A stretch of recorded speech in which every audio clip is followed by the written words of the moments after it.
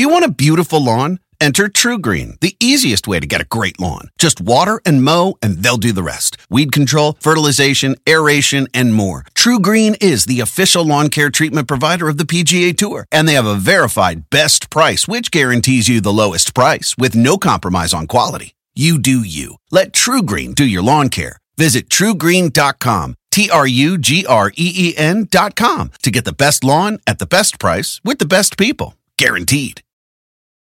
The living room is where you make life's most beautiful memories. But your sofa shouldn't be the one remembering them. The new life-resistant, high-performance furniture collection from Ashley is designed to withstand all the spills, slip-ups, and muddy paws that come with the best parts of life. Ashley high-performance sofas and recliners are soft, on-trend, and easy to clean. Shop the high-performance furniture in-store or online at ashley.com. Ashley, for the love of home. O-G. Make some noise!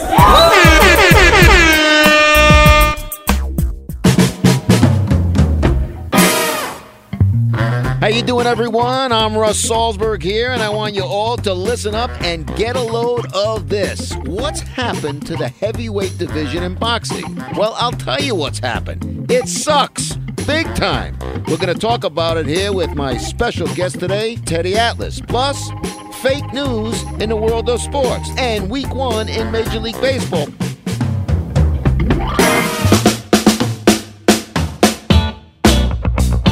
All right, like I said, I don't know what the hell has happened to the heavyweight division in boxing. I mean, boxing has its issues as it is, but the heavyweight, I mean, to be the heavyweight champ in a heavyweight division, that was like, wow. You know, I'm not just talking about the era of, Ali and Frazier and Foreman, people like that. I'm going back from Joe Louis and Rocky Marciano and, Dempsey. It stinks now. I mean, it absolutely stinks. I watched the fight Saturday night like it was a joke. Everybody's talking about this Anthony Joshua, like, wow, from England and how terrific he is. He was 20-0 with 20 knockouts, and he was fighting this guy Joseph Parker, who it was a joke. I mean, to me, the only thing about the heavyweight division now is that they're big. I think that's the mandate. Everybody needs to be big. But that's it. And, now we're kind of gearing up for this fight with Deontay Wilder, the American. He's 6'7". Anthony Joshua is 6'6". And, I mean, they're just big guys who can bang. To me, I don't see any skill whatsoever. And I was watching a fight. I was so disgusted because, quite frankly, as I'm watching a fight, and I had to fight this Parker fight, Joshua won by decision, unanimous decision, a 12-round decision. I'm scoring a fight, and the way I had the fight, I had it a draw. I had it 114. But, so when you're having a draw, I'm sitting at home and I'm making little notes. So I put question marks to the rounds that I thought were close. Okay, there were a couple of close rounds. But then the judges, I hear the judges' cards. 2 judges had it 118-110, which means they had it 10 rounds to 2 in favor of Joshua. And the other guy had it 119-109, which means he had it 11-1. Now, I don't know if they were on heroin, drugs, booze, whatever, but they weren't seeing straight. Now, I know it's subjective, but listen, that's another thing that's wrong with boxing. So I was so aggravated, and I was planning on not having a guest this week, but after watching that fight, I said, there's only one guy I got to have on. So I picked up the phone, and it must have been midnight, and I call Mr. Teddy Atlas, not just a great trainer and boxing analyst, but he lives, breathes, and eats boxing. He has a passion for it. He loves the sport, not just with pros, working with kids. So I'm pleased to welcome him now. Teddy, Russ Salzberg, how you doing, my friend? Good, Russ. Good to be with you. Always good to be with you. Oh, Teddy, you heard what I was just saying, so let me begin by asking you flat out, because your passion and your love for boxing is, quite frankly, from people that I know, second to none. But you're also, when I say your passion goes both ways, as much as you love it so much that you're man enough to criticize things that are wrong with it. Now, let me just start by saying I watched that fight, and for two judges to have it 118, 110, and the other one 119, 109, I thought that was just insanity. It reeked of crookedness to me. Your thoughts? Yeah, I've seen worse, and unfortunately, that's kind of where you are in boxing. Is that you apologize for the sport, or if you don't apologize for the sport, you just say, well, it's par for the course. In other words, people just say, well, that's boxing, what do you expect? And that hurts me, that bothers me, because you should expect what's right in whatever sport or whatever endeavor, whatever vocation, whatever business you're involved in. You should expect to get it right, to be treated fairly, especially when people risk themselves. I think even more so, that there should be an emphasis on getting it right. And that's the problem with my sport. I love my sport. I've been in most of my life. But I have to say, and a lot of people get mad, a lot of people, promoters get mad because they make their livelihood at it, but it's a corrupt sport. And again, I'll say it again, it's a corrupt sport, and people get mad. Now, the fighters aren't corrupt. I mean, they can be the most noblest of warriors. They go in there, they risk themselves, they put everything on the line. And the sport's not corrupt. It's the administrators of the sport. We don't have a national commission. All the other major sports do. All of them. And then when something goes wrong with the other major sports, baseball, football, I mean, right to the government, people will say, there was one time where the president was getting involved with baseball when there was an epidemic of problems that threatened the sport. Right. All of a sudden, well, we'll get involved. But nobody seems to care when it comes to my sport, our sport, boxing. And, yeah, there's that corruptible element to the sport. But I've seen, again, it's sad to say that people, when it comes to boxing, there's a bad decision, you can say, well, I've seen worse, instead of saying I shouldn't see it anymore. But I have seen worse.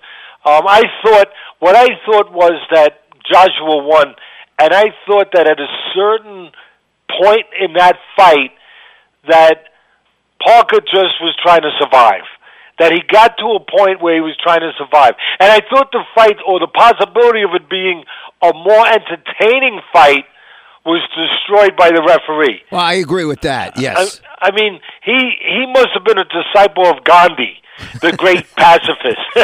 I mean, really, I'd like someone to ask him. The way that he broke or just disrupted the fight is any time there was any sign that there was going to be punching or fighting, somebody needs to tell that referee, and that's another problem. No administration in the sport, no proper administrators of the sport to make sure this guy doesn't destroy another fight, that he gets put out to pasture.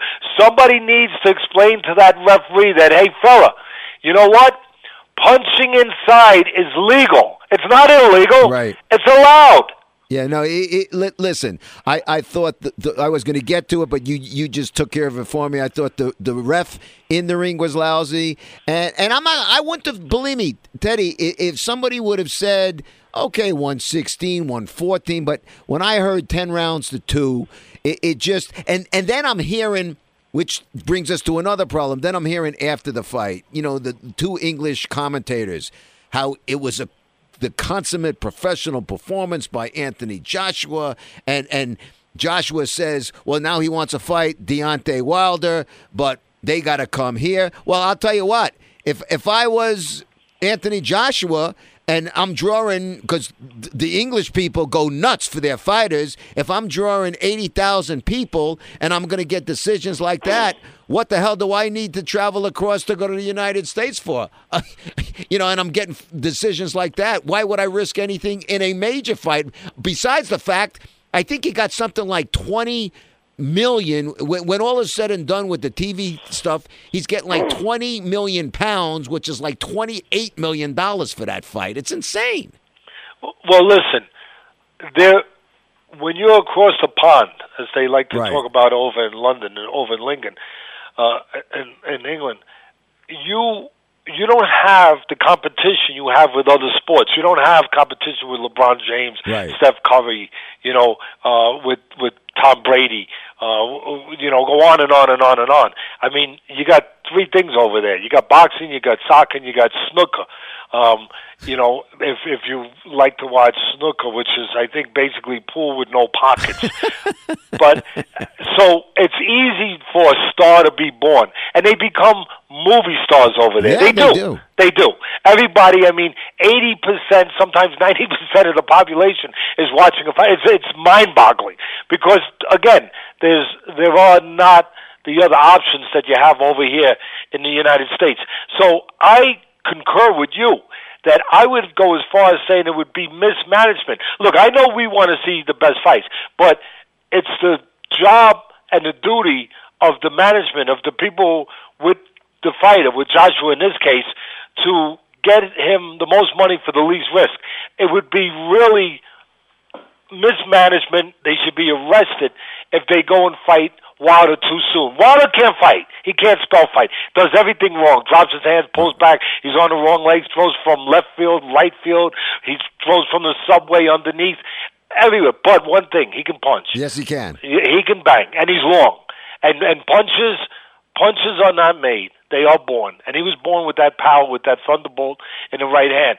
But for them to take that risk and fight him when they can make money fighting doormen, maybe they're tough doormen, but they can fight just about anyone, and they can put 80,000 people, 90,000 people, 100,000 people into a stadium.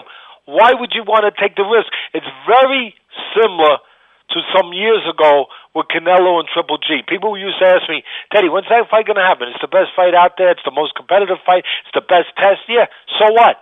If Canelo can continue making the money he makes with pay-per-view, with the great Latino audience, which is great fight fans behind him, why would he go and risk fighting Triple G? And I said it. I said it's not going to happen for several years. And sure enough, it took several more years for that fight to happen. Same situation here. And now, unfortunately, because of some drug use, that fight's not going to happen, at least not for a while. But I don't want to get bogged down on that because I want to stick with the heavyweights right now, Teddy. So that brings me... That's one issue we just covered, but it brings me to the other issue, how I opened up. What the hell's happened to the heavyweight division in boxing? Because, listen, you had a young Mike Tyson, okay? We know about Evander Holyfield. A lot of fighters. Smoking Joe Frazier, Muhammad Ali, God rest his soul, he wasn't 6'6" or something, 6'6". But to me, all I'm looking at today, Anthony Joshua, he's 6'6". I'm looking at Deontay Wilder, he's 6'7". The guy that Joshua beat, the 41-year-old, last year, Vladimir Klitschko. They're big guys, but I don't see any skill set whatsoever. Like you just said, you're born with power. Well, if you're that big, you're going to have power. Okay? You're going to have power. You're going to have the ability to knock somebody flat out on their ass. But I don't see any skills. And quite frankly, because of that, look, there was just, as we just were talking about, we're talking about a heavyweight championship fight that just took place this Saturday night over in England. And you know what? There wasn't a blip, on the news, in the papers, Sunday, Monday, nothing. So to me, you got to have a strong heavyweight division to help the sport, and I think the heavyweight division stinks now. I don't know your take on it. You tell me. Listen, the reason why the New York Yankees are good again is why? Farm system.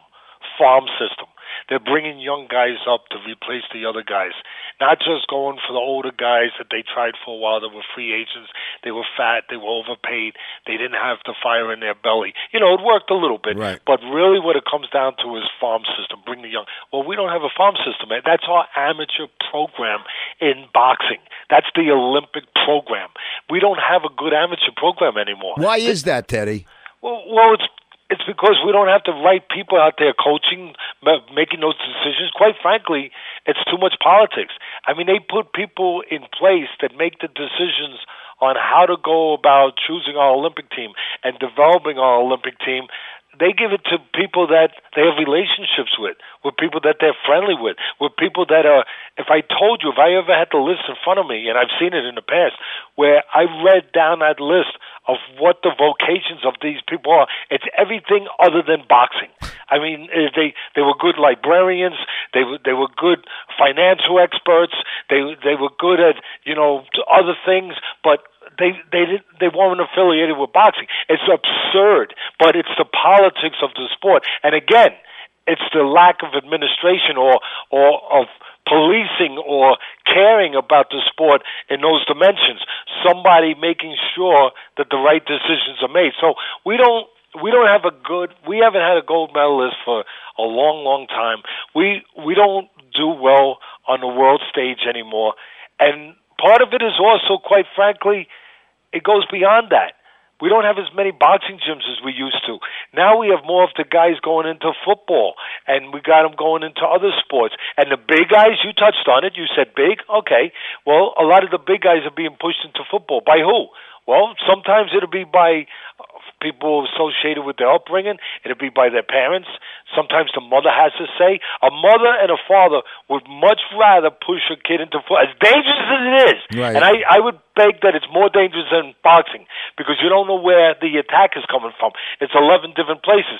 But I will tell you, they will push their kids. You know why? They can get a scholarship to. They don't have to make it in the NFL. They get a scholarship to college. All right, let me. And you can't get a scholarship to college in boxing. In the old days, you could. If I was, look, I am not making a. Don't take this the wrong way. I'm not in any way making a push to say, well, I'd like to be the national czar of boxing and anything. But I'm just saying, if there was one, I would suggest to them that would be one of the things to do.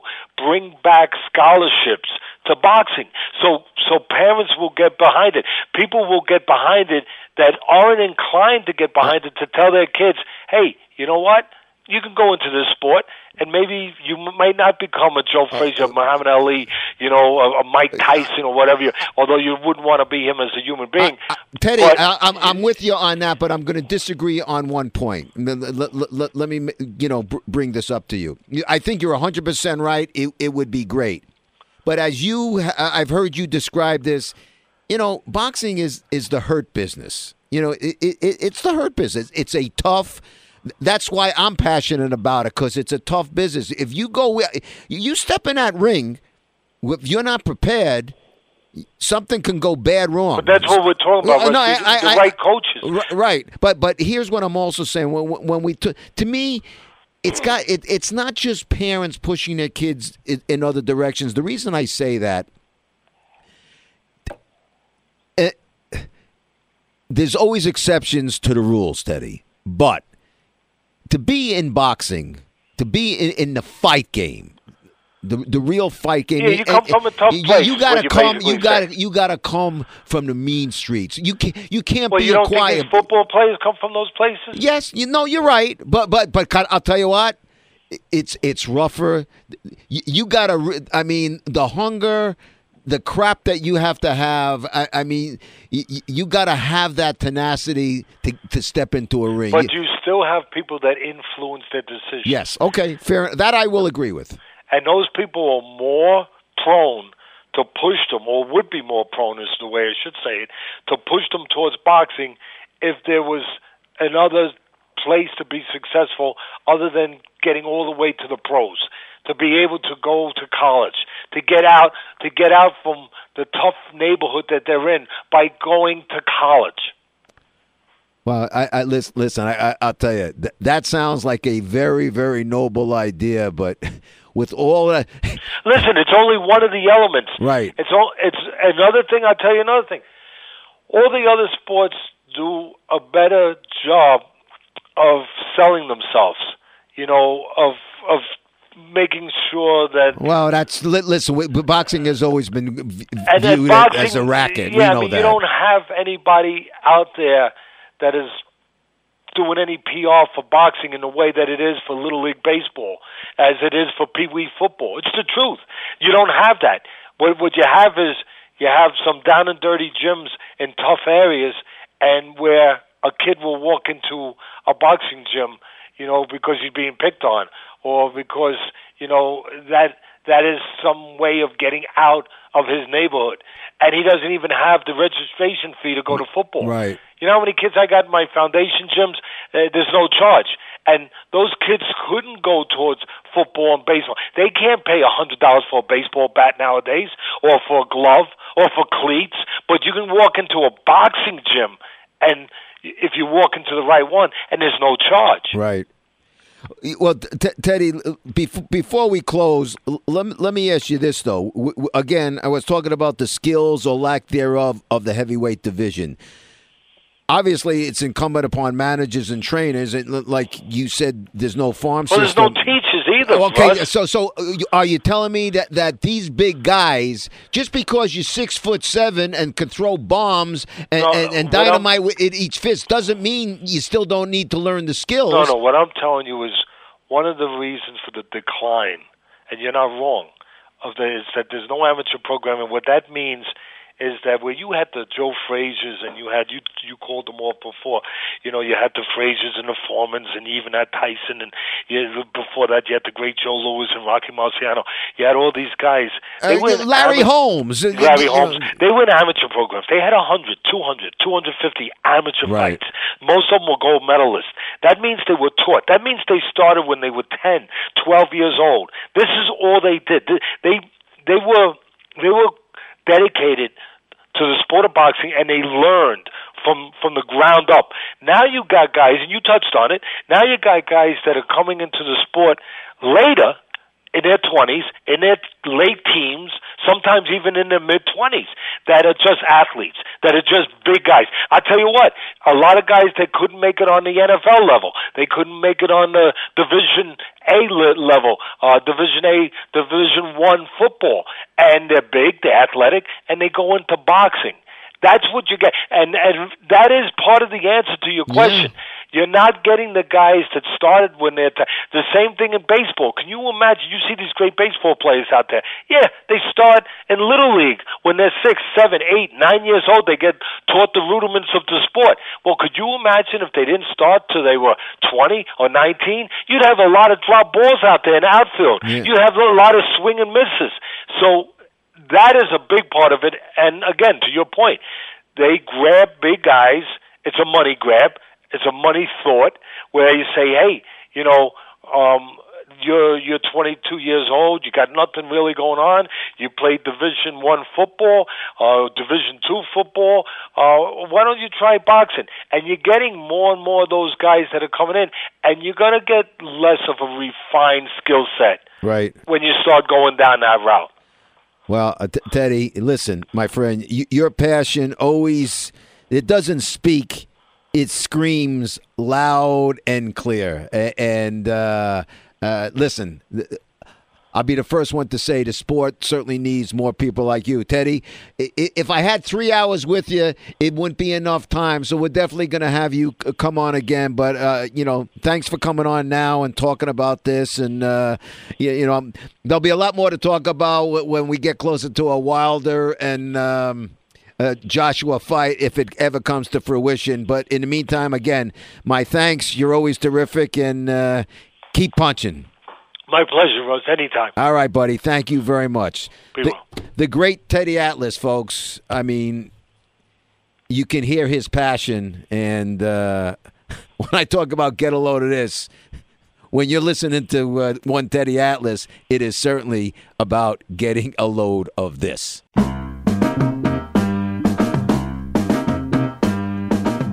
All right, Teddy Atlas, certainly, if you don't think he's passionate, then you can't hear. Let's put it that way. I mean, his passion and love for the sport of boxing is second to none. He's a tremendous teacher. He works with kids, works with pros, and he certainly tells it like it is. But believe me, the sport of boxing, and especially the heavyweight division, it has taken a giant step backwards. The guys are just big, as far as I'm concerned, and their skill sets are awful, just awful. But I'll tell you another thing that is awful. It brings me to a topic that really is starting to piss me off. And it's embarrassing because, I made my bones in the world of sports. We always hear fake news. We hear this talk about fake news. But basically, when you hear fake news, it's always addressed in the world of politics. And, obviously in the society that we have today and what's going on, pro-Trump, anti-Trump, left, right, Democrat, Republican, conservative, it's ugly. But there's fake news now in the world of sports, and I really think it's disgraceful. And the reason I know that there's fake news in the world of sports, because I'm around it. And I watch what people write, and I watch what people say, and I hear what people say. And a lot of it is just not true. And a case in point is the Odell Beckham situation. Now, listen, I've discussed Odell Beckham here in the past. As I said, he's acted like a knucklehead at times. He needs to be smacked in the head. But as Dave Gettleman says, you don't give up on talent. Okay? But people have made an issue. You know what you call it? What's the term today? Clickbait? That's what it is. It's clickbait. Odell Beckham Jr. is clickbait. If people write about him or talk about him, it just sends off fireworks. And people tune in, and people buy, and people read. But it's nonsense. Recently, I saw Stephen A. Smith from ESPN make the comment, on TV, make the comment that the Giants are overreacting to Odell Beckham's actions. Really? The Giants didn't overreact one bit. Not one bit. I'll tell you who's overreacted is the media. Because it's juicy. It's sexy for them. So it's great for them to write. Now, I'm not sitting here apologizing for Odell Beckham Jr., so don't read me the wrong way. Okay? I'm just telling you like it is. Where did the Giants, like Stephen A. said, the Giants are overreacting? Where did they overreact? John Mara said, when you're a 3-13 team, the owner of the Giants, one of the co-owners, John Mara says, nobody is untouchable. That makes perfect sense to me. Your team sucked last year. They were 3-13. Nobody should be untouchable. But because he said nobody's untouchable, right away, boom, that means Odell Beckham Jr. is on his way out because he said he's untouchable. No, that's not what it means. It means nobody's untouchable. Then the next thing is, the Giants are actively looking to trade Odell Beckham Jr. They had him going to the Rams. He wants to be with the Rams because a source said from a source that he wants to be with the Rams. Really? Is that a fact? Well, here's the deal with the Giants. If somebody comes to you or your place of business, whether you're I don't care if it's a mom and pop store on the corner, you weren't planning on selling it. But if somebody comes to you and they're going to make you an offer to buy that little shop, an offer that you can't refuse, you're going to listen. That's what you're supposed to do. And in the world of sports, that's what you're supposed to do. So if somebody wants to acquire Odell Beckham Jr., okay, so what do you want to offer me? If you want to offer me something, let's start with a couple of first-round draft choices. Does that mean the Giants? Then I was reading stuff. The Giants are actively, they're officially put him on the market, accepting offers. Well, they're going to listen to anybody. It doesn't mean they want to trade him. They do not want to trade him. Take that to the bank. Now, because I say that, am I 100% sure that he can't be traded? No. Because if somebody knocks them over with a great offer, maybe they will. Because in this age of sports with free agency and huge mega contracts, it's common sense to listen to any and everything. But this business, it's bullshit. It's fake news. And I read something else. Could the Giants possibly be concerned about Odell Beckham poisoning the locker room? Let me tell you something, folks. And again, I do not condone him making like a dog peeing on the field. I do not condone some of his behavior. I do not condone him being a knucklehead and having some toots take a selfie or put him on Instagram, in a hotel room.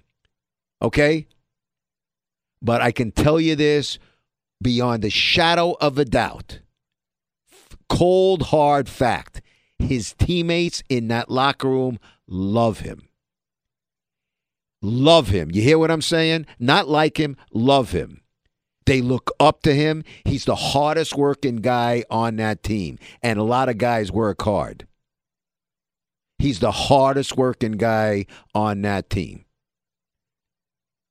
Could he be caught up in celebrity and this and that? Yeah, that's some of the things that need to be addressed. And I'm sure the Giants are looking to do that. But don't put out crap that's not there, because that shit is just not true. And it's embarrassing to me because I'm part of this business of sports. And I never threw anything, for as long as I'm doing this, listen, we all want to break stories. But I've never thrown anything up against the wall for the sake of making news or to see if something sticks. I don't think that's the proper way to do business. And again, I can't sit here and guarantee that Odell Beckham Jr. Can't be traded. But if he's ever going to go, someone's going to have to make the Giants an absolute offer that they can't refuse. But I don't expect them to get that. And I know they would be quite happy if everybody sat down, everybody had a meeting of the minds, Odell owned up to some of his shortcomings, they paid the piper, and Odell Beckham was a Giant for life. Believe me, that's what the Giants would prefer. And if anybody says different than that, they're full of it. Period. They are full of it. Odell Beckham, the Giants want him to be a Giant forever. Things change. Listen, we saw Phil Simms get cut by the Giants, who might have been, let him rest in peace, God rest his soul, the late great patriarch of the Giants, Wellington Mara, might have been his favorite Giants. Stuff happens. But stop with this fake news with Odell Beckham Jr. because it's just a bunch of BS. I'll tell you what else I think is BS. This first week in baseball, some strange goings on. And one thing that I find very strange, on Wednesday afternoon, the Mets game of this week to be seen was only going to be seen on Facebook. You hear me? On Facebook. If you tuned on to any of the stations that covers the Giants, Giants, I'm in good shape. If you turn on any of the stations that covers the Mets, if it would have been SNY or, Channel 11, no, just on Facebook. They say they want to reach kids or a different audience. No, I'll tell you what they want to reach. They want to reach into their pockets because apparently this Facebook deal has started, MLB, I think Facebook paid, according to a Bloomberg report, between $30 and $35 million. Now, you know what? I was talking with my producer here, Mike Coscarelli, before. Listen, God bless. I don't think it's such a bad idea if you're going to have something on Facebook. But there's going to be 25, I think, MLB games this year on Facebook, only on Facebook. Now, if you're going to put games on Facebook, that's fine. But put them on, someplace else as well. Let it be on SNY. Let it be on another station. Or if it would be a Yankee game on Yes and Facebook. But just on Facebook?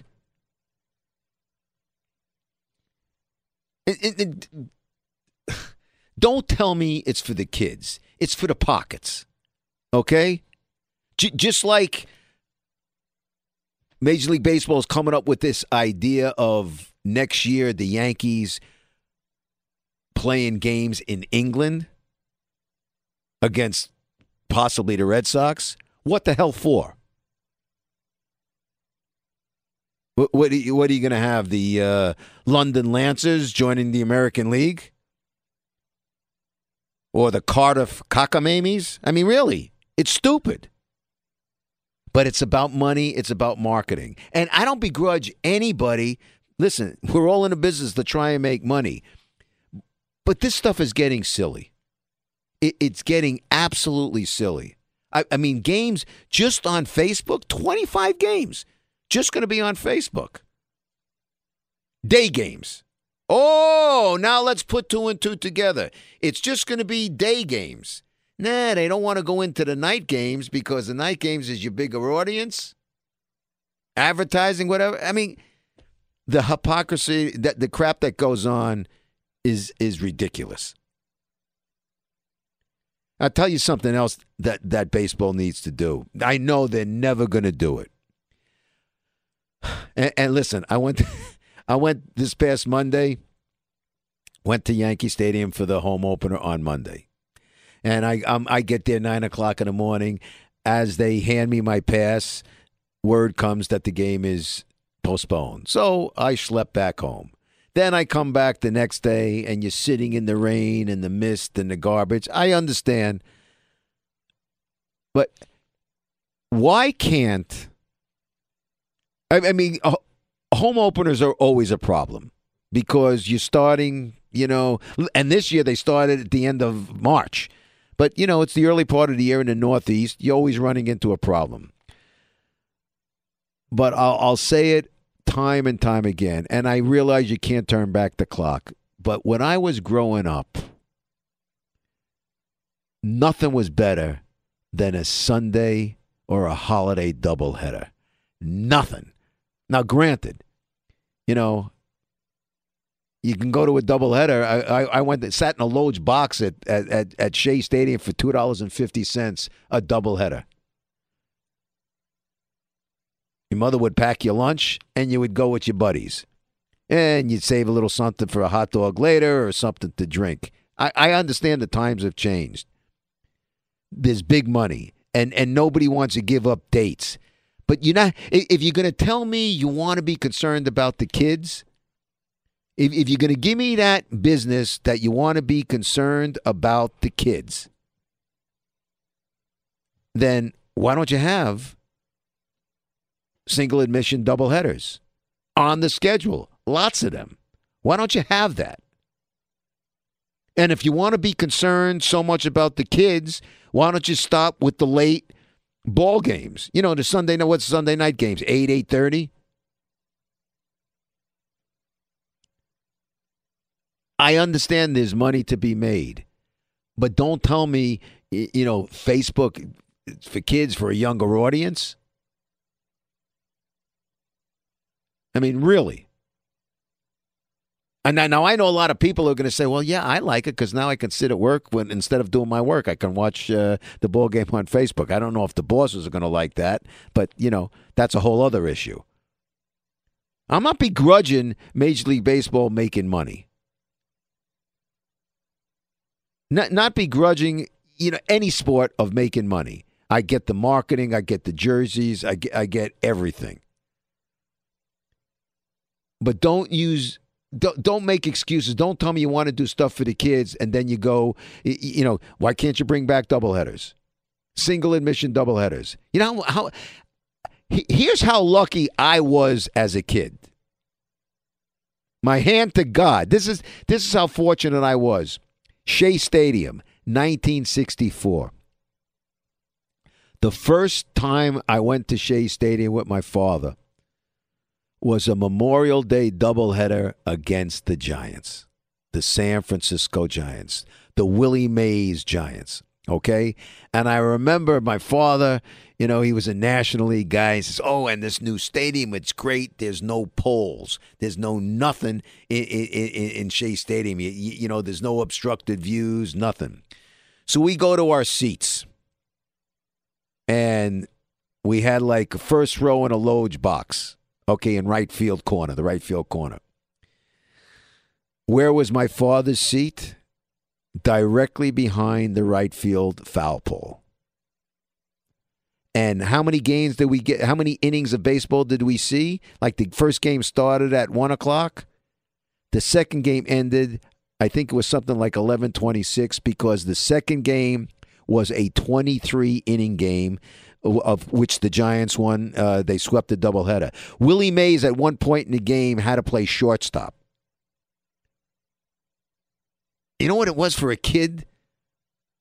What was I, 12, 13 years old? You know what it was for a kid to watch two games? Now, that was Memorial Day, 1964. What was it? 3 weeks later, I go to a Father's Day doubleheader with my father. First game of the doubleheader for the Phillies, Jim pitches a perfect game. Mets got swept again. But doubleheaders were paradise for kids. And now if you have a doubleheader, if there's a makeup, well, it's a double admission. I mean, it's a day-night doubleheader. I don't know. I never wanted to be one of those, an old fart whining about, it was better in my time.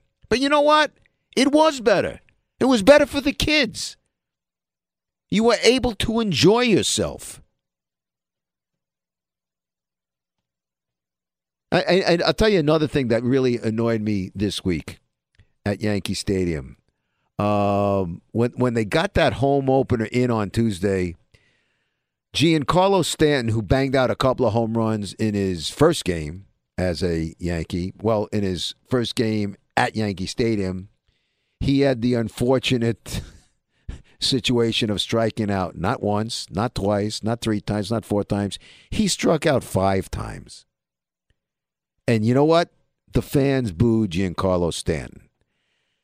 Now, is it the end of the world? No. But I'm going to tell you something. I've never booed, growing up, anytime. I've never booed one of my own teams or one of my own players unless the guy was a dog. What I mean by being a dog, if they didn't try, if they didn't show up. That's a different story. Giancarlo Stanton struck out 5 times. Do you think the fans booed him? Do you think Giancarlo wanted to strike out 5 times? Do you think you think he wasn't a little pumped up to play in his first game at Yankee Stadium and the fans booed him? I mean, listen, you got great fans at Yankee Stadium. But I thought that was disgraceful. You're booing one of your own because he had a bad game. He didn't have a bad game on purpose. And you know what? That harkens me back to last year in the playoffs when fans booed, if you recall, fans booed Joe Girardi in the series with the Indians because he didn't ask for a replay. Somebody hit on the wrist. He didn't ask for a replay. Yankees subsequently lose the game. So when they do the introductions at Yankee Stadium, he gets booed. You think he screwed up on purpose? I just don't understand that. And listen, it just so happens these 2 incidents that I'm bringing up happened at Yankee Stadium. That's not a condemnation of Yankee fans because I've seen it happen in every ballpark and every arena, any place. Okay? I'm just saying, you know what? Talk about cutting your own some slack. I mean, Giancarlo Stanton is a Yankee, and he's going to be a Yankee for a long time. I'm sure nobody was booing or throwing crap at their TV when he was banging those 2 bombs in his first game as a Yankee to open up the season up in Toronto. I'm sure nobody was throwing anything or booing then. Everybody was patting themselves on the back. Oh, we got it made in the shade. This guy's great. Him and Judge and blah, blah, blah. It's going to be terrific this season. He had a lousy game, so now everybody's killing him. And then if he goes and hits a couple of bombs tonight, everybody will tell him to drop his pants so they can kiss his ass. I mean, it gets a little stupid. Such is the world of sports. But that is a wrap on today, folks. I want to thank the great Teddy Atlas. His passion just speaks volumes. We'll have him on again for an extended chat because there's not enough hours in a day to talk with Teddy. I mean, Teddy's one of those guys you put a quarter in the jukebox and just let it run. It goes around and around and around. So I want to thank Teddy. I want to thank my terrific producer, Mike Coscarelli. I want to thank program director at 77 WABC, Craig Schwab. Most importantly, I want to thank you people. I want to thank you people, the listeners, and keep listening and let me know what you think. You can get in touch with me at Twitter at Russ Salzberg or on Facebook. Please let me know your thoughts. We've been pretty happy getting out of the gate. We think we got it down to what we want it to be, a real kind of New York flavor. But again, it's not just going to be sports. Some days, believe me, it's going to be politics. It's going to be entertainment. It's going to be issues that's going on in our society. But right now, listen, we got a lot going on in the world of sports, so that's what we're talking about. But again, our thanks to you. And please, I'm anxious to know how you feel. So, I thanked everybody, but I didn't thank the OG Podcast Network. Make sure you tune in. Always go to the OGPodcastNetwork.com, and I'm there. And all you got to do is punch up, get a load of this. We're on Apple. We're all over the place.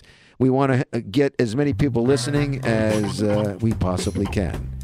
So that's a wrap on today, folks. Always remember to get a load of this. Until next time, it is Russ Salzberg saying bye-bye, so long, and farewell.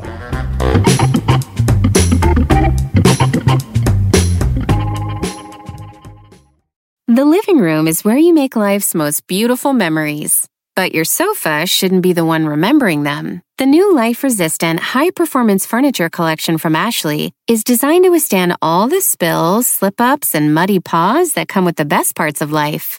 Ashley high-performance sofas and recliners are soft, on-trend, and easy to clean. Shop the high-performance furniture in-store or online at ashley.com.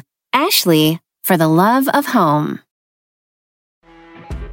You know when you're listening to a true crime story that has an unbelievable plot twist that makes you stop in your tracks? That's what our podcast, People Are the Worst, brings you with each episode. I'm Rachel. And I'm Rebecca. We're identical twins who love true crime cases that make you say, didn't see that coming, and we hate the people responsible for them. Listen to People Are the Worst now on Apple, Spotify, or wherever you get your podcasts.